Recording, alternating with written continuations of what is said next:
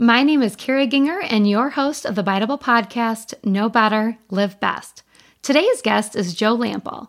Joe is the creator, host, and executive producer of the Emmy Award-winning national PBS series, Growing a Greener World, and founder of JoeGardener.com. He is also the previous host of Fresh from the Garden on DIY Network, as well as an on-air contributor to The Today Show, Good Morning America, and the Weather Channel. Listen as we discuss Joe's story, gardening, and the importance of knowing where your food comes from. Know Better, Live Best is dedicated to supporting food and health literacy in people of all ages. Our mission is to cut through the misinformation surrounding food, health, and nutrition because we believe that when people know better, they can make the right choices and live their best lives.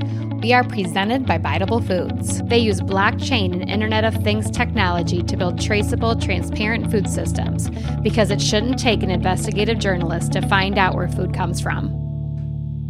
Hello, everyone. I'm here with Joe Lamp'l. I've been pretty excited about this. I was just telling you that I watched you years and years ago with my husband as newlyweds. I mean, that's how we spent like our, honeymoon and everything else. Well, there's some exciting times. He was trying to get me into gardening, and clearly he became the gardener. But anyways, welcome and thanks for coming on our podcast tonight. Thanks, Carrie. Thanks for having me. Well, why don't you want to introduce yourself? Because we watched you on Growing a Greener World. Yeah. But you've done a lot. So why don't you go ahead and introduce yourself? Yeah, right. Kind of a lifetime gardener. I think it goes back to age 8. So to me, that's pretty much your lifetime. Yes. Grew up in Miami, fell into gardening accidentally, broke a branch off of a parent shrub. Didn't want to get in trouble. So I stuck it back in the ground, covered my tracks by burying the broken branch with soil. And lo and behold, I stumbled upon that another 10 weeks or so later, and it had started to sprout new leaves out of the branch. And I just looked at that and I thought, what is going on here? And it really sparked my interest. It was when I truly can say I defined that moment as being hooked on horticulture, and it affected the rest of my life. So I went on to learn as much as I could. I propagated, I didn't even know what propagation was at the time, but man, if that thing started growing, I was going to grow more things like that. And every time I did something like that, I learned something new. And every time I learned something new, I wanted to learn more.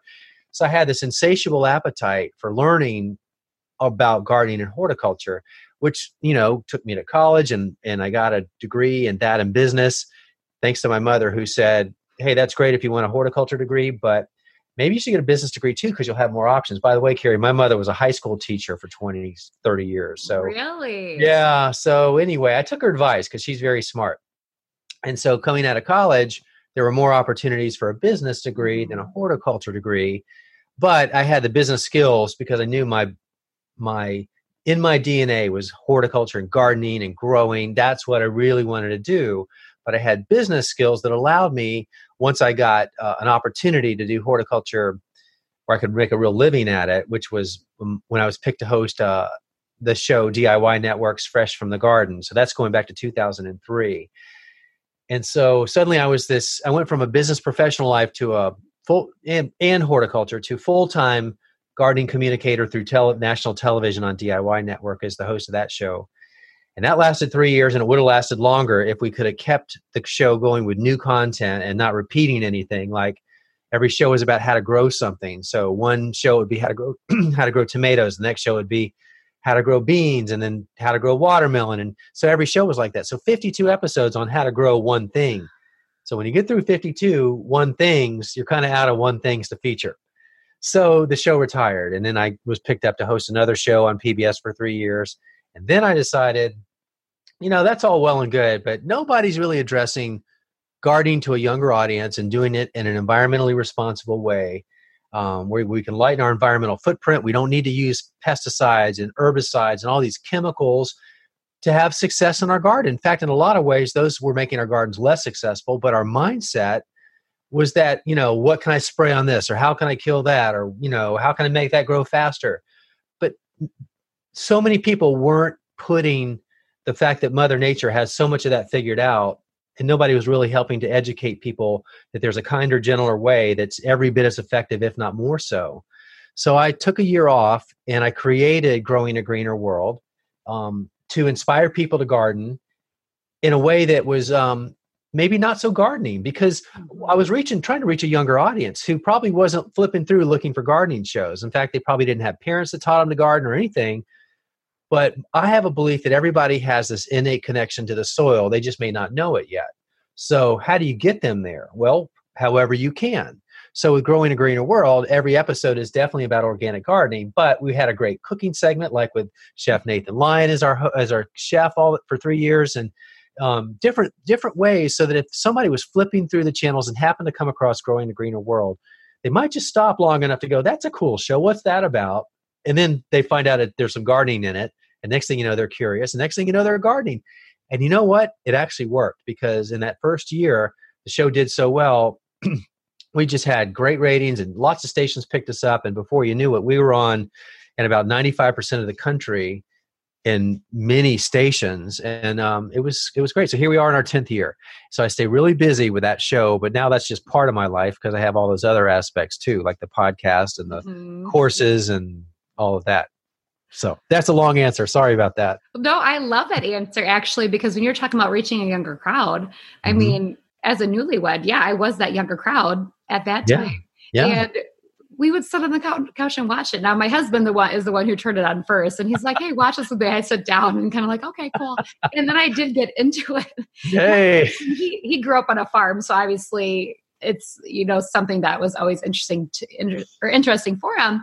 But, we live like right in the city, not a large backyard. Well, we had a backyard, but nothing large. But you don't need that, as I found out. No, right.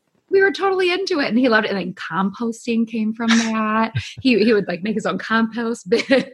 Yeah, you got to make your own compost. Catching the water, right? The rain to water. And it was great. And it really came from Growing a Greener World. So you nailed it definitely with us, because love it. We were listening. I love the feedback. See, that's the thing about television, though. You don't always get that feedback because it's so one-dimensional. I'm talking to this round glass lens, and by the time somebody watches the show, I may get an email, or, a lot of times do, but hearing this kind of thing is rare, where you have that real interaction. And thank you. It's good to know that. Oh, absolutely. Yeah. Loved it. So we just moved in. This will be our first spring at this home. So figuring out where that garden's going to go here. And it's kind of exciting, because I have 3 children and my youngest one's still pretty little, but the boys, they love it. They'll go out there and say, can I pick the zucchini jet, Mom? Are they? Nice. Well, yeah, they better, because the next day it's going to be bigger than they are. We found that out very quickly. Like, how many things can we make with zucchini? And I said that to my mom. I'm like, Mom, what do you got? Like, because she's better in the kitchen than I am. I mean, I'm still working on it. I have 4 brothers. She would whip out a meal in like 5 minutes. So that's what she did. Yeah. But I want to go back a little bit. I love your story about how really you became interested in gardening, or just nature in general. I just think back to, like, you said you were 8. Is that? Yeah. That feeling you had probably when you broke that shrub. Yeah, I was terrified, actually. And I ran up to the 5 and 10 cent store and captured a picture of the horrified look on my face, just in case that was my last day on earth. Because, I wanted people to know. But then I also have a happy picture from the 10 weeks after that, when I realized everything was good. So it all balanced out. Yeah. Did your parents ever find out what you did? Never found out. And even if they had, nothing would have happened. I call my dad the weekend warrior. He was not a gardener. I didn't grow up with any gardeners in my family that I know of. But he was the guy on the weekends who spent the time cutting the grass and edging the driveway and trimming the shrubs. And I was the youngest of 4 boys. And so they were all off doing other things. So I had nothing to do but follow him around. And I loved it. And maybe that's vicariously how I picked up some of those anal retentive skills I have, or habits about wanting everything to look nice and neat. But I took it to a much deeper level than he ever did. Yeah. Well, I'm glad you broke that shrub, because look where you are today. And that's where my husband started his love with organic gardening, is what it is. And I followed years later onto that path. But again, watching him, and I'm on that path now too. But, we've learned a lot from you. So, I'm glad that shrub broke into pieces. Me too. And all is well. Absolutely. So, and you did touch on this. So the mission of Growing a Greener World, obviously you want to catch the young audiences that may not have had that background with their parents, or, they're busy and maybe they weren't able to garden. Where has that grown today, and what's your hope? Well, my hope is to continue to inspire people. It's to continue to convert people to gardening or to lighten their environmental footprint. But I believe that gardening is a great vehicle for that because gardeners in general, typically, the industry is so full of products and chemicals and things that fix a garden problem. But, what they say is a problem probably isn't even a problem. Or there's a more eco-friendly way to fix it. And as I said earlier, Carrie, no one was really, there are people out there telling that message, but when you have a national television platform to do it, and then you have, social media and websites and podcasts, and you can combine all of those resources to really build your audience and help educate people. So to answer your question, my goal is to reach those people wherever they are, whether it's on television or whether it's audio with podcasts or if it's social media or they're just reading a blog post. I want to be there because I want to help them see a pathway to think more responsibly about the environment and learn about gardening in the process because it's all related. Even if they're into food, this as well as anybody, we want to take more control over that food we eat these days, now more than ever. And the best way to do that is to grow it yourself or to connect with a local farmer or whatever. So I'm trying to connect a lot of dots here, but I'm also trying to empower people to grow themselves because we have so much space either in our own yards or in a community garden or in our neighborhoods that we could be growing food and we could solve this food crisis that we've got. We could cut down on the food miles that we're dealing with. We could eliminate all the chemicals that are being manufactured and the resources being wasted to do it. There are just so many things. So I need to answer a question. I just want to inspire people through stories. So Growing a Greener World is really, I kind of say it's like we travel the country to tell the stories of people and places and organizations doing really good things through organic gardening or environmental stewardship to lighten the footprint. And so whatever nugget somebody can get from one of our shows, that's what I want. And then they do with it what they want. And hopefully they become hooked. What I really hope is that they become hooked to want to come back and watch another episode and another episode because our episodes they're not many that are the same or very similar. I always try to mix it up and everyone is a lot different than the one they just saw, hopefully. And that to me just keeps it interesting. And so, we're 10 years in, over 200 episodes now. And it's like, gosh, what do we do next? And yet those stories, we tend to find them or they find us or people tell us about something and we're still out there finding great new stories. In fact, some of our best stories have been in the last 2 years. So I'm pretty optimistic about our future. Oh, I love that mission. I hope everyone does check out Growing a Greener World because I think it's even made changes in our family that I hadn't even thought of. Wow. Even just like I said, I'm getting the kids out in the garden. It's more family time. Yeah. And it's great memories for them. It's family bonding and it's instilling in them something that, you're exposing them to at an early age and just becomes part of who they are and what they're about. They don't even think twice about it. That's what they do. And the younger you catch them doing that, I think the better off it. People come to gardening at all stages of life. Mm-hmm. My kids are, late teens, 20 or 21, and they're just now, one of them and the other not, is just now kind of getting into it. So you never know when the bug's going to bite. But for you, I'm so happy that you're getting your kids out there right now. Mm-hmm. And sometimes it seems overwhelming. I'm not sure if that's how your children feel. Like you feel like there's so much to do with it that it almost seems overwhelming. But I don't feel like my husband feels that way or he ignores it and does it anyway. So I'm glad he's like a doer when it comes to that. Yeah, you got to have a doer. Doing it, I'm like, oh, this isn't so bad. I thought it seemed like such a bigger project or the lack of knowing what to do. So sometimes you just sit on it and you're like, well, how do I start this? What do I do? Paralysis by analysis. Yeah. That's me. I'm guilty of that a lot too, though. Oh, absolutely. So yes, I agree. I love that mission. So everyone check out Growing a Greener World. I think it's amazing. And so we've talked about that you have a website and a podcast and a couple different Facebook groups, but one Facebook group I believe you go live on. Yeah. Quite. Yeah. Well, the Joe Gardener Facebook group. Yes. It's over 20,000 people, and it's just because people want a group where they can bond with fellow gardeners that, that they're kind and that they take an approach where they're not there to talk politics or religion or controversial subjects. Mm-hmm. Nothing wrong with that. And I'm all about a good debate, but I want them to feel like they've got a safe place in the group to talk gardening, and let's just keep it on target and on topic. And so it's just grown so fast. And one way that I felt like I can really get in there and have an impact is to do like Facebook Lives. And I do. I was just trying to think, how do I say this? Social media, it's an important part of my business, but I'm not one to really want to post every day, but I believe it's a valuable tool. And as I said earlier, you want to reach people wherever you can find them. And a lot of them think that Facebook is great, and it is. So that Facebook Live feature. So on Saturday mornings during the growing season, which I'll get ready to start up pretty soon, on 9 a.m., I just bring my phone out, go Facebook Live, let people know 48 hours in advance, ask them to submit questions. And I'm in my garden on Saturday mornings answering questions for about 20, 30 minutes. Whatever comes in, I answer them all.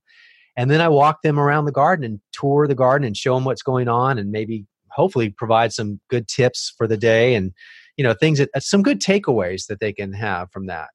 Such a powerful tool. And I enjoy it. And I think, when it's all said and done, a lot of people have ended up watching it and have learned something, and that we've engaged that way. So, video is a very powerful tool, and social media makes it easy. I like that you're in your garden, because I picture going into other teachers' classrooms. No matter how many times I go into someone else's classroom, I pick up something new that you're not doing. And they're different ideas. So it's like going into a garden. It's like, oh, I didn't think to grow that. Or, oh, that's interesting. Mine, whatever is failing, tomatoes or whatever you're growing. And you can see something that you're doing well. Because sometimes you just want to see someone else do it.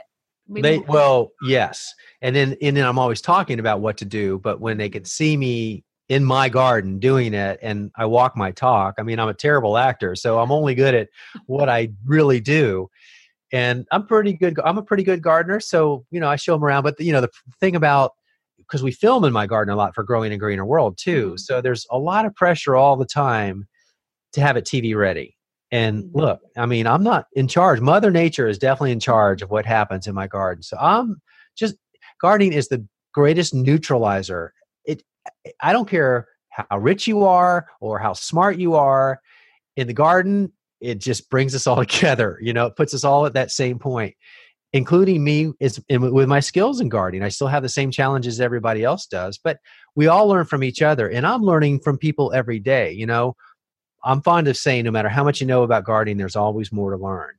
And I fully believe that. And I'll learn from somebody that's brand new, because they just may stumble into something and find a way, which is what I love so much about encouraging people to experiment and just try it. And maybe one of the best things that can happen is you fail at it, or you create an opportunity. There are failures, but I like to call them opportunities, because every time something doesn't go the way you want it to go, that's just an opportunity to learn why it didn't work that way and what you can do to achieve the desired outcome. And so with new gardeners, they're creating a lot of opportunities for that. Sorry about that. And so I'm learning from them too. So anyway, it's good like that. Well, I'm such a visual learner, so I love things like Facebook Lives or even your how-to videos on joegardner.com.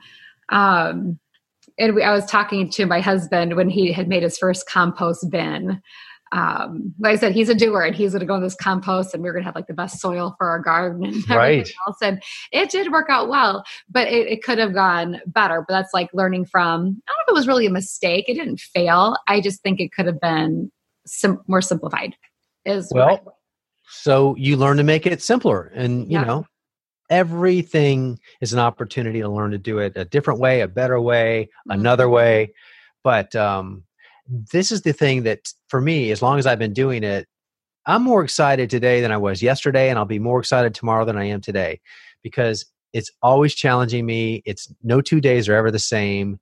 And that thing about you're not being in control, really, once you recognize that, it's a little bit liberating too. You don't have to beat yourself up so much when something doesn't work out, because that's kind of what keeps it interesting and keeps you coming back. And I don't know that there's many things that you can say that about, So I think everybody should be gardening, because if they don't ever want to be bored, then they should be a gardener. Oh, there's always something to do. It Right. really, it gives you something to do and something you can be proud of, and you get out Yeah. there Yeah. and like, because you're in charge of it, depending whether, like you said. But my husband and I had noticed the 3 compost bins. Mm-hmm. I'm like, well, there's an idea. You have one that's ready, future, and then it just keeps circling back around. So that video's on there if people want to, look into composting a little more. But Right. And see, that's the thing. Composting, I'm a huge composter. I believe everybody should be composting, because you're taking what you would be throwing away and you're converting it into the best soil amendment to make your garden plants grow organically and naturally and without any artificial nutrients. And it works if you just make one pile. But the problem with that is, when is that pile ever finished? Because if you keep adding new things to the pile, well, part of that pile eventually cooks down and it's ready to be compost. But if you keep adding new stuff to the top of it and you blend it up, well, it's never really finished in its entirety. So that's why those 3 bins are really good. That first bin is to all the new stuff. The middle bin is the stuff in process. And the third bin is the stuff you added a long time ago that now is all rotted down, but it's ready to go. And you're not adding anything new to that pile. So it's usable and it works. It's a simple, super easy system. But, somebody needs to sometimes show you just the basics of that. But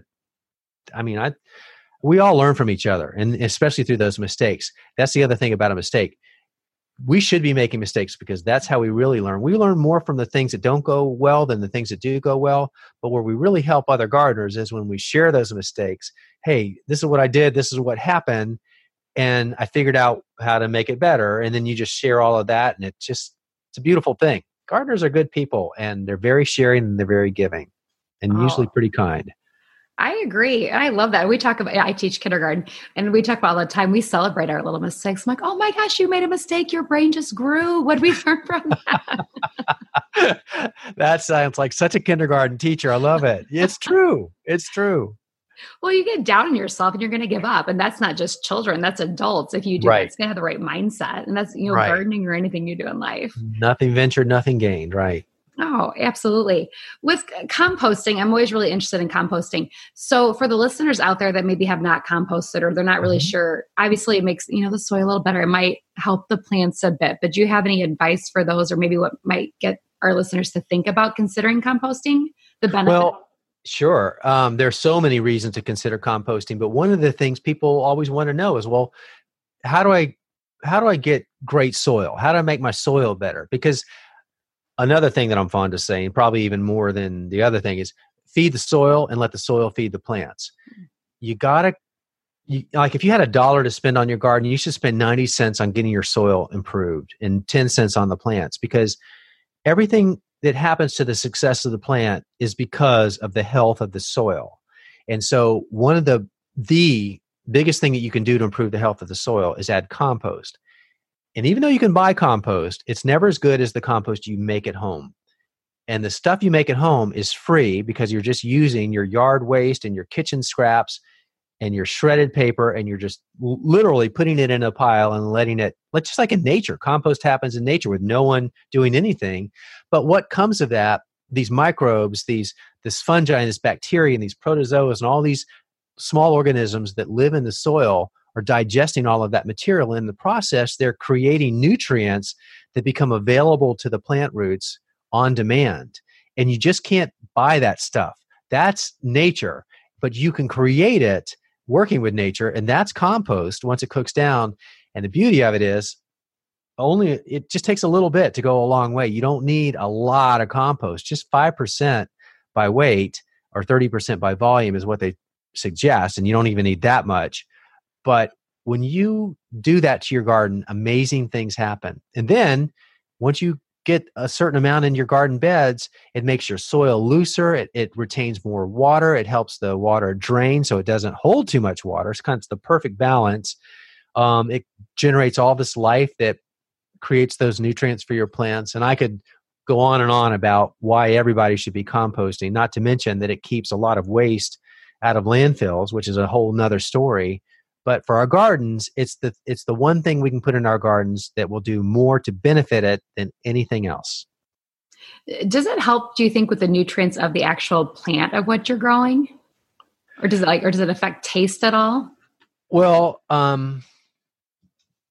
I would say that the quality of the plant, based on the quality of the soil, which includes the compost, is going to make the plant more vigorous and productive and healthy, which is going to have the right chemical makeup of the plant, so the right sugars, the right carbohydrates, and I would say certainly that's going to impact the flavor, and then of course when you're harvesting it, the peak of freshness. You can't get it any better than when you're focusing on a natural way to grow that food and then harvesting it at the peak of freshness and knowing that the food you just harvested is clean. It doesn't have synthetic inputs and questionable products and no pesticides, but it's the soil. You can throw junk food at the soil, like through synthetic fertilizers, and the plant will grow. I mean, nutrients are nutrients, but you can deliver them naturally through organic ways, or you can do it through man-made ways. But the man-made ways are it's like junk food. It's like if you're hungry and you eat a bag of potato chips. Well, that satisfies your hunger pangs temporarily, but it does nothing for your health long-term. Compost is like a whole foods healthy diet. It satisfies your hunger pangs and it gives you nutrition that improves your overall health. Well, that's what compost does to your soil health too. Yeah. So Joe, when I bring the food in from the garden, it's a different feeling. I feel really good about what I'm eating. Right. Because I grew it. Yeah. There's no better feeling than that because you had control over that food from seed to harvest. And you were the guardian of that food that you're feeding your family. So, I mean, as a parent, we all want our kids to eat well, but when you can provide them healthy food that you grew yourself, so there wasn't any harmful inputs through the entire growing process, that's a beautiful thing. And if you didn't have enough reasons to want to grow your own food already, that alone should probably be your primary reason. So taking control over what we eat and the food that goes into our body and knowing that we're not putting any of those harmful chemicals in our body, that's fantastic. Well, it's funny you say that because as my husband's been trying to get me on this for years, like gardening and things like that, I definitely became on board with children. Yeah, no, that'll change your life in a lot of ways. It does. And I'm like, oh, this is really important. And the listeners know I had some major back issues like inflammation in the body. And I'm like, no, I'm not taking medication anymore. I really need to. I did have back surgery. That was beyond amazing. Wow. That was necessary.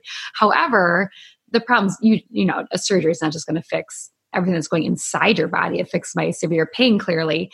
But Right. That's when I really started looking into the food I was eating and not just eating fruits and vegetables, but where were these grown? And I'm still not there completely. It's a work in progress on my Right. journey here. But I understand the importance now. And as I'm looking back to my husband trying to get me to grow organic gardens and help him with the compost, and it's becoming very clear now to me through my health and just my children's. And it's becoming a way of life too. It's your lifestyle and it becomes the norm, which is, I wish that was the norm for everybody or for the majority of people. And it's so far not the norm, which goes back to why, I want to reach people every which way I can is to, plant the seed, excuse the pun, but really, inspire them however I can, because once they discover it, I think they can take off with it. I'm just trying to get them to that point. Well, it is, it's knowledge and it's power. Once they realize how important it is, Right. you can't unlearn that. You Right. know it. So as your child's eating, that donut or whatever, it doesn't feel good to you, the parent. It feels great to the No. kid. Yeah. Yeah. You're just like, okay, we got to work on that next, and it's a work in progress and, it's the world we live in, but it doesn't have to be like, we can be in charge and take them out to the garden for those educational experiences and seeing where, food comes from, not just a drive-through. Yeah, exactly. Do you have any great stories about gardening maybe with your children at all? Or were they out helping you? I know they're adults now and you have to take that on for yourself once you're an adult, but. Well, I will say, the probably the best gardening story I have with my children is very recent. And I'm like in real time today and through last year, my 19-year-old now, Amy, I've been wanting them both to get into gardening at some point. And Rachel, my 21-year-old, she'll may hopefully get there, but just it's not her thing yet. But Amy, I'm not so sure that gardening was really what she enjoyed, but she enjoyed opportunities to make money. Oh. So I decided, okay, Amy, let's start a little business. We're going to start seeds, grow them out, and sell the seedlings, organically raised heirloom edibles, at the farmer's market, or we'll sell them from our farm and, invite our neighbors and go on social media and have people come buy our plants. And she thought, okay, whatever. And, she really didn't know if that would turn into anything, but I dive in with both feet, and I'm kind of a perfectionist. So we ended up growing a couple thousand seedlings and ended up with so many plants. And then we took them to the farmer's market, and she started seeing people actually paying for these seedlings. It to her cost nothing. She made some good money that first year, and that was just last year. And so here we are exactly a year later, and we had our first farmer's market sale on Saturday. And again, we'll do it again this coming Saturday, but now we're bigger and better, and we've got some signage, and we just started our Facebook page, and, we're starting to become a real little business. But she is learning. The point of this story is I really believe it can become an actual occupation for her through horticulture, to learn how to grow food, and then not only sell the seedlings to people, but then grow out the food and sell the produce. And then we come into fall, and you do fall seedlings and fall produce, and it literally could be a whole business for her. But in the process, I'm giving her more responsibility along the way. So last year was just little things, and this year it's a lot more stuff, and she's taking much more ownership in the process. So not only the gardening and the horticulture side, but the business side. And I'll be there to help her and hopefully just turn over the keys to her, hopefully sooner than later, and watch her run with it. But so that's my gardening story with her. And yeah, she loves making the money, but I hope that she's loving the process of growing the plants too.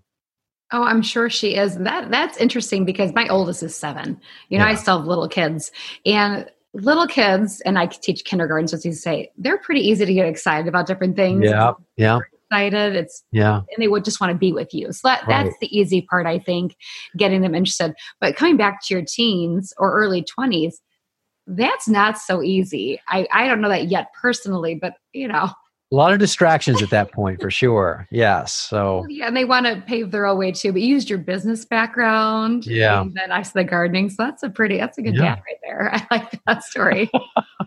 We'll see. But so far, so good. And we have lots of plants out there that are, looking really good right now. So I'm pretty optimistic. So does she have anyone helping her besides you, or is this like her baby that she's kind of starting with the business? That's probably my baby that she's helping me with. She's helping. Yeah. But I'm trying to make her realize this is our business and your business. And I just got to remind her that the money that we bring in from it is not for going out and eating sushi or something like that. It's for, as I told her, and as I tell everybody who wants to know, it's for college and car. So yeah, that's what we need to be doing with that money. So, well, it's important. I mean, learning how to deal with money, that's a whole other conversation sometimes, is a big deal. And it's got to start because it's a tough lesson to learn. And it's funny, one of my questions was about the educational benefits of gardening. And you just hit out a bunch just with that story with your daughter. Yeah. Well, you think about it, and you know this as well as anybody, when you introduce gardening into especially an elementary or middle school curriculum, and all the tie-ins there through every academic discipline there is can be tied into gardening, between the art and the math and the language and the science, and everything can be taught in the garden. And that's why school gardens are so important. There's no shortage of opportunities for learning. Anything that a school curriculum needs to have taught to children can be done through a gardening lesson. And we just need gardens in every school, and every child and student needs to be active in the school's garden. I think I just got a little idea right there for myself as I'm listening to you. Good. But it's true. I love how you brought up the language part. Now, so you can learn anything from gardening. That language part is so important. It all is. But I'm just home with my young students right now and my young children. It's a way that they can practice their skills, talking about something they're excited about.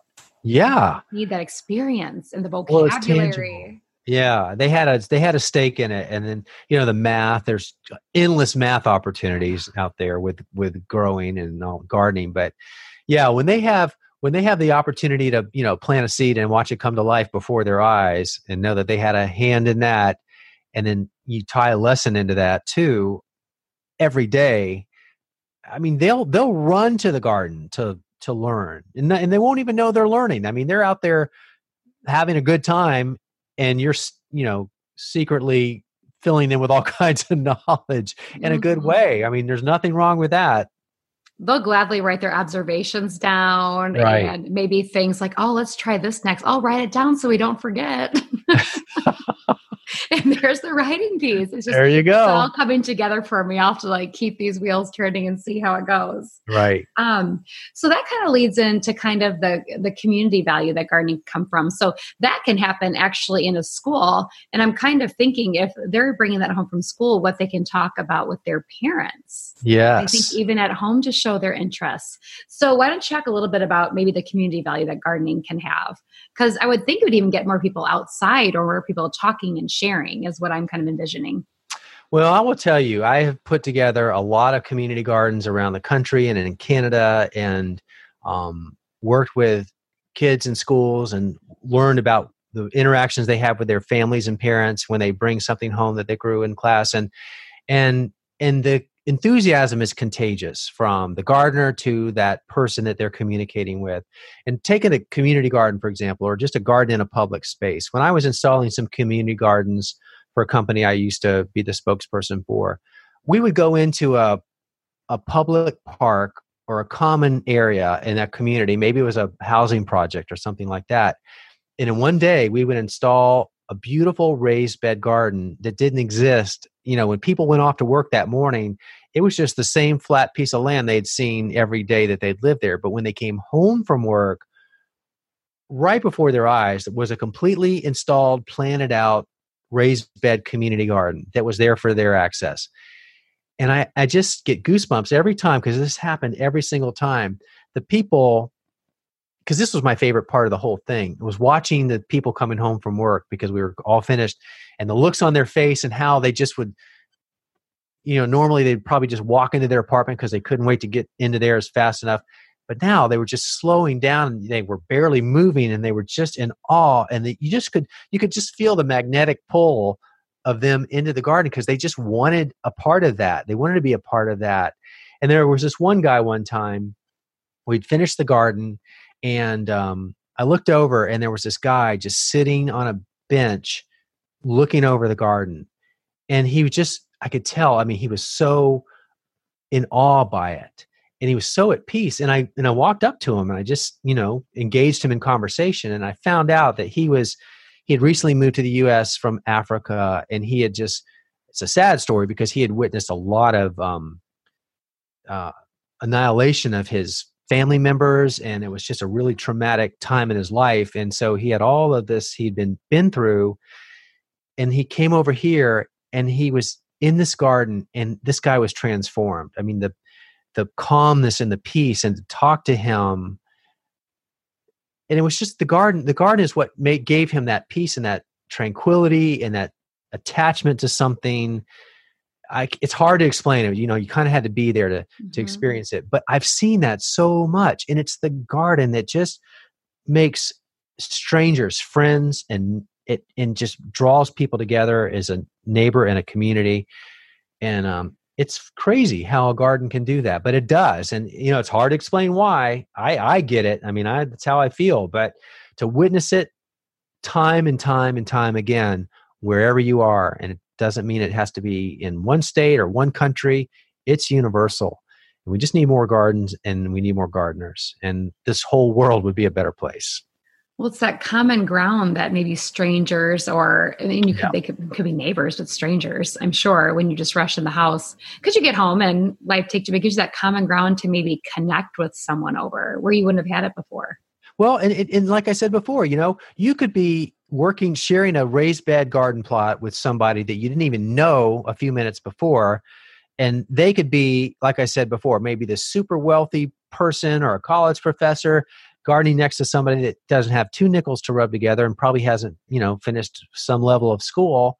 And yet in the garden, they are equals. They're absolutely equals. And it's so neat to witness that and how, the garden just brings us together and neutralizes everything around us. And I just can't think of another opportunity like that. And just one more reason why we just need to find a way to get out in the garden and share that time with other people. Oh, I'm such a people person, so I love hearing these feel-good stories of people coming together because I think it just changes. It sounds like it could change some people's outlook on life. Maybe they have someone now to talk to and they didn't before. Because I always see people who are retired start taking up gardening. They do. I see it every day, in the Facebook group when we ask people, why do they want to join the group? Because we're curious. But we hear that story. I just retired and now I have time to garden, or I want to learn how to garden. I've always wanted to do it. I never had time. And now I do. And that's the other cool thing about gardening. Your kids at their young age are already gardeners, but there's a lot of people that are seniors and retiring that have never gardened and have always wanted to, and now they are, and they can. So you've got people that are senior citizens and people that are, less than 10 years old, and they're doing the same thing, and they can do it together too, which is super cool. Oh, absolutely. My dad, he doesn't grow vegetables or fruits, but he loves his flowers and his plants, and he'll be out there constantly checking on them, making sure they look really good. Absolutely. Whatever it is, I'm amazed. I'll look at a weed and be amazed at it. Just, I don't care what it is. If it's growing, I'm in awe of it because I just don't know how a little seed can turn into something, anything. And I don't care what it is. I love growing anything and everything, and I'm fascinated by it all. So I can get what your dad, I totally get it. Well, it's like just being back to that 8-year-old boy. And yeah, you feel that way. What can happen as a little kid. And now you're like this adult who sees it every day, but you're still in awe. Yeah, for sure. Well, with this podcast, we care a lot about where our food comes from and, what we put in our bodies. And I think it's important for people to know where their food comes from. And it really is just that knowledge is power of getting it out there. Because like I said, even you would have talked to me 5 years ago with even some of the food and the way I'm trying to eat now, I think I would have laughed. Like, oh no, I can't do that. Like, seriously, I think I would have laughed at like whoever told me that I would be this into my food. But it's, like I said before, it's that knowledge of what's important and the fun food can have. It's not just what I can have. I'm like, oh, it's what I can have with this beautiful food. I just showed this newspaper to my kindergartners the other day that had an array of colors of carrots. And I'm like, do you know what these are? They're like, no, gorgeous. Carrots are orange. I'm like, they are orange, but guess what else they are? Yes. And I'm like, wow, really? Yes, and so we want people to know how important it is to care, about their food. And in like the ways that I love you're on here is how much you talk about how it can also impact the environment and our health and even local economies and bringing people together. So maybe why don't you talk about a little bit why it's important for you to know where your food comes from? Well, boy, that's a big thing. So, but in a good way. I mean, it's changed my life too. Cause my diet is mostly a plant-based diet. So I do it for three reasons. I do it for my health. I do it for ethics, animal ethics, and I do it for the environment. And not to mention how awesome the food that you grow tastes. I mean, it's amazing, but when you take advantage of whatever land you have, and whether it's a balcony on your apartment, you can grow lettuce, you can grow spinach, you can grow leafy crops. You don't even need full sun. But if you have a pot and a little place to set it, you can buy some soil and grow your own food. And that's the start. But the more we do that, the less demand there is, going back to the food miles that we consume, buying that food that's been shipped from 1,500, 2,000 miles away, the less we're supporting companies that are producing toxic chemicals that go into the soil that are supposedly feeding our plants, but at the same time, they're destroying the organisms in the soil that really would feed the plants if they had a chance. And then the pesticides and all of those things that just aren't necessary. So it's my little way on my little plot of land to take control over what I'm feeding my family and how we're sourcing that food by those decisions we make, by our actions and by our behaviors, and not supporting those practices that we feel are unhealthy or unethical or bad for the environment. No, I love that answer. I try to, like I said, I usually do my podcast in my kitchen, but currently I don't have one. So here I am. But in my last home where we moved from, I was in my kitchen and someone I was speaking to, he's like, yeah, like just look behind you. I could see like your lettuce growing right above your cabinets right there. He's like putting that behind my cabinets. I'm like, oh, I never thought about actually bringing it in my kitchen. Yeah. You don't have to have this big land. I think we need all of this area to grow our own food. You don't. Our bodies. And that's one good thing. The industry has responded to that as well. You know, with urban gardening surging in popularity, and people's lots getting smaller, and more people moving in town, they don't have the room that we used to have in suburbia anymore. And so plant breeders and developers are thinking of ways to create plants that don't get as big, or plants that don't need as much sun or whatever, but they're creating opportunities that didn't exist before to help bring in more gardeners. And I will say, and because I've been at this now a long time, it's really exciting to see, especially with social media and Instagram specifically, all these new gardeners that are becoming so because of the pictures on Instagram and just everybody sharing that information. It's just so exciting to see so many new gardeners coming on board. I really feel like we are at a tipping point, and it is becoming the thing, And I think once you've discovered it, it stays with you, or at least that's my hope. But I do believe that. And so, we have social media to thank in large part for a lot of that. And so, I'm all for that.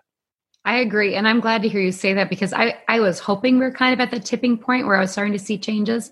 Mm-hmm. But then I was wondering, is it just because I'm paying more attention to it? Because this is newer for me. Yeah.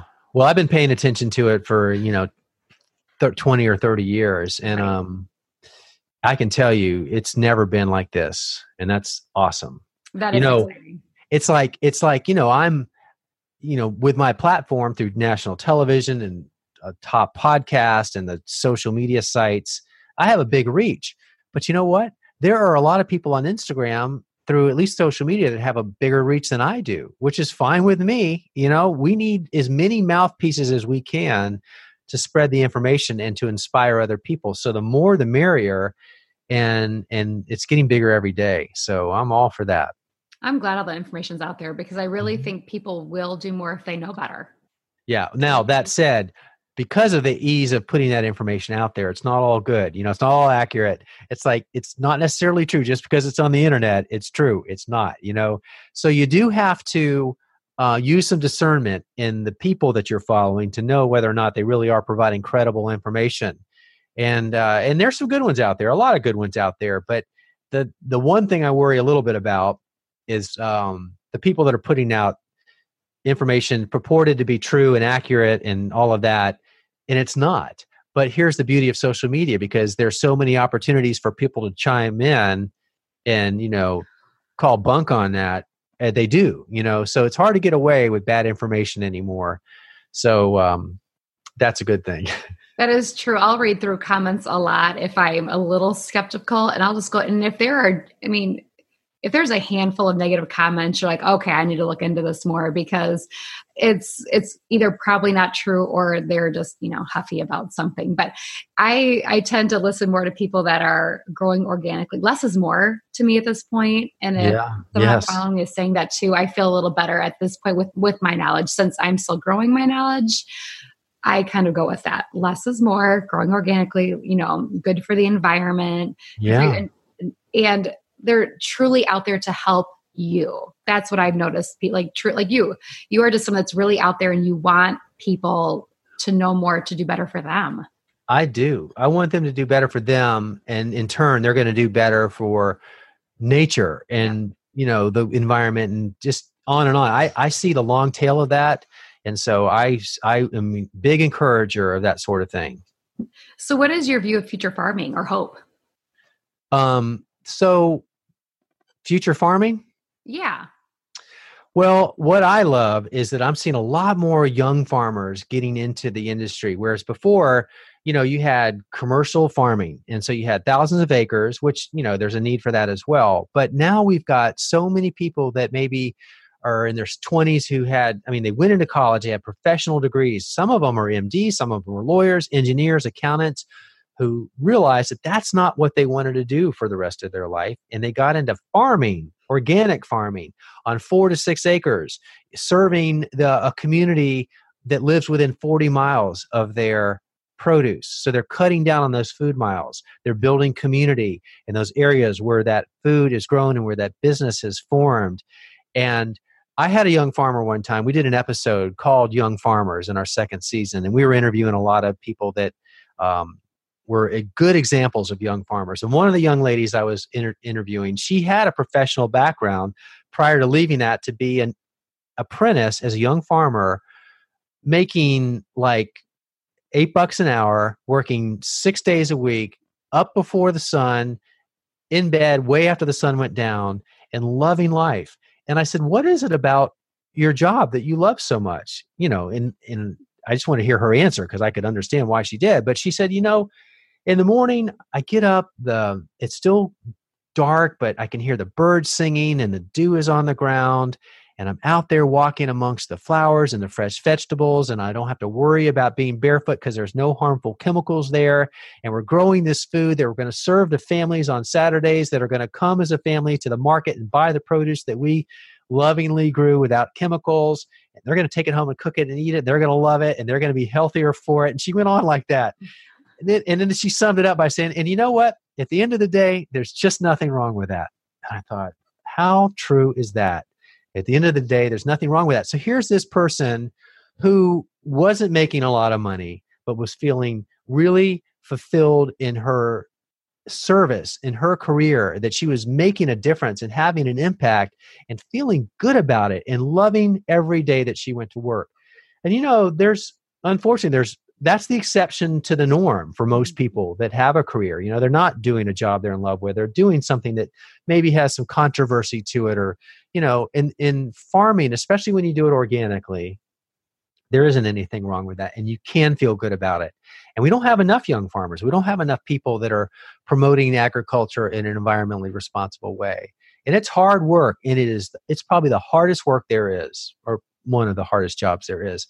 And the pay is not there. You don't do it for money. You do it more for a calling. But I'm so thankful for those people, because without them, for those of us who aren't growing our own food, and I still support, I don't grow everything I eat. And so I support those farmers that do grow the things that I'm not growing. So thank goodness they're out there, and we need more of them, and we need to support them. That's the other thing, without an audience or customers, they can't really make that living, and they don't make enough as it is. So when we have an opportunity to buy from a farmer's market or a farmer, or support somebody that's growing it themselves and you doing it in an environmentally responsible way, we need to do that. And even if we go to this grocery store or the supermarket and we have a choice between spending $2 for a head of lettuce that's organically grown versus $1 for a inorganically grown head of lettuce, we really need to bite the bullet and support the grower that did that organically. And yes, it cost us a little bit more out of our pocket, but what does it gain when we eat something that's healthier, that doesn't have those chemicals on it? And that, you think about the upstream impact of all the work, all the resources, all the people upstream from us who produce that organically grown head of lettuce. An extra dollar is a small price to pay for all the good that happened in the decisions they had to make to grow it that way for us. So, it's a long tail, and it's a small price for us to pay to help support that industry and that lifestyle, because there's nothing but victory at the end of that. So, I hope we all heed that at some point in our lives, sooner than later. Well, and that's a great place to start, is the farmers markets. Like maybe you're not ready to garden yet. Yeah. Then go down to the farmers market. Absolutely. And that's the beauty of a farmer's market. Pretty much these days, there's one in every city or town, and you don't have to grow the food yourself, but somebody close by is growing it on your behalf. It's reasonably priced, and you'll know whether or not they're growing it organically, because they're going to say they are or they're not, and they may or may not be certified organic, but there are other ways to know. And it's like, know your farmer. There's those bumper stickers, know your farmer. You should know your farmer, and they should know you, and you should support them. You should have that kind of relationship with the people that you're buying your food from to feed your family. I mean, that's an important relationship. That's kind of like your doctor. That's somebody that you're putting your life in their hands, so to speak, when you buy their food that you're putting in your body. So farmers market is a really good place to start. Well, we've done the farmers market. I would like to frequent it much more this summer. So I'm really excited about that. But what I'm changing up this year is I'm going to speak more to the farmer. I haven't done that. But after all these podcasts I'm having, I'm like, why haven't I been doing that? It's like, Yeah. All day. Have those conversations. That's what I'm going to do. And I'm going to take my kids and we're going to talk about it. And I'm really excited for those experiences. And it's a nice time out with the family too. So I do suggest that for all the listeners out there is start with your farmer's market if you're not quite ready to grow yourself yet, but you might get a little more excited to start on your own, maybe after frequently and becoming friends with the farmers down there. Well, you should make that farmer your friend. And also, that farmer, he wants to grow what his customers want to buy. So he may not be thinking about growing kohlrabi, but you and who knows how many other people love kohlrabi. Who knew? But, having that dialogue with them, or just learning how he grows, but him or her learning about what you want to eat. Well, that way they're never going to run out of that, or they're going to make sure that they're growing that for you. And so it's a very symbiotic relationship that we should embrace. Oh, absolutely. And I'm glad that came up, because I think that's something easy the listeners can take away today is farmers market. Head out there and get to know your farmer, and they're going to be more appreciative too. And you're going to love that food that's coming back that you're feeding yourself and or your family. Right. Is there anything else you want to leave the listeners with today before we wrap up? I would just say, if we're talking about gardening or growing food or not growing food, just gardening, a lot of people don't get into gardening because they never start, and you don't have to have the perfect place. You don't have to know a lot yet. I mean, there's no reason not to start. If you've got a pot and a little bag of soil, you can plant a seed, and you don't need a yard for that. But the miracle that emerges from that one seed in that one pot with that little bit of soil under your watch, that's a transformative experience. And too many people fail to take that first step. But I'm telling you, the journey of 1,000 miles begins with the first step. And, I'm well on the way on my journey, but I'm so excited that I'm not at the finish line. I never will be.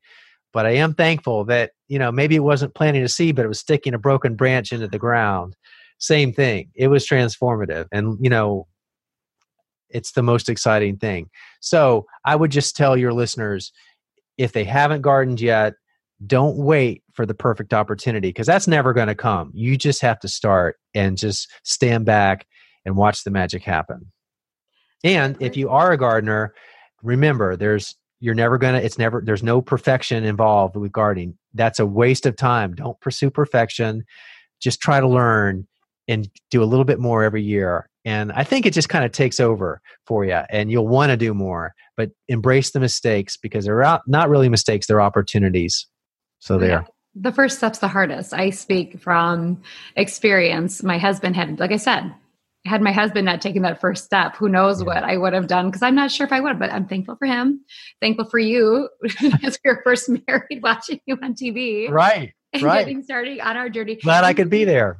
Well, I laugh. I'm like, that, I remember watching and I enjoyed it, and my husband enjoyed it. We started our garden, and it was important, but I'm thinking back to my journey now, how it's all kind of coming together. I love it. And I actually got to speak with you. So I'm honored, and I'm so thankful you came on. Well, I'm glad you asked. Real quick, where to find you if they want to look you up. Probably the best way is joegardener.com. So joegardener.com, because it's got links to the podcast, The Joe Gardener Show, which is, very popular and people love it, of all skill levels. You could be a professional horticulturalist or brand new gardener. And we get so many comments from people that say, I learned so much, and this is people from both ends of the spectrum. And we strive for that every episode. So joegardner.com will be the place where you can get the podcast, how-to videos, blog post. There's a lot of information there. And then the one other place, and there's links to the social media sites that way too. And if you went to @JoeGardner for Instagram or Twitter or the Joe Gardner Facebook group, Joe Gardner is the thing. If you remember that, you'll probably get to the others. And then the television show is Growing a Greener World. So the website's growingagreenerworld.com. So just look, you'll find me.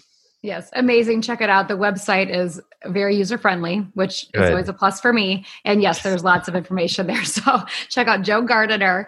But Joe, thank you so much for coming on tonight. I had a blast speaking with you. I did too. Podcast. Thanks, Carrie. I appreciate the opportunity. It was fun to talk to you. You too. All right. Have a great night. You too. Bye. Bye. We'd like to remind our audience that the views of our guests do not necessarily reflect the views of Biteable or of our staff personally. The purpose of the Biteable podcast is to encourage spirited dialogue around topics like food, nutrition, animal and human welfare, and the food system. Part of having an open and spirited dialogue is accepting that others have views that are different than ours and working to understand how their experiences have differed from our own. We encourage all listeners to do their own research on any and all topics discussed during the show. That being said, we hope you enjoyed the podcast, and thanks for listening.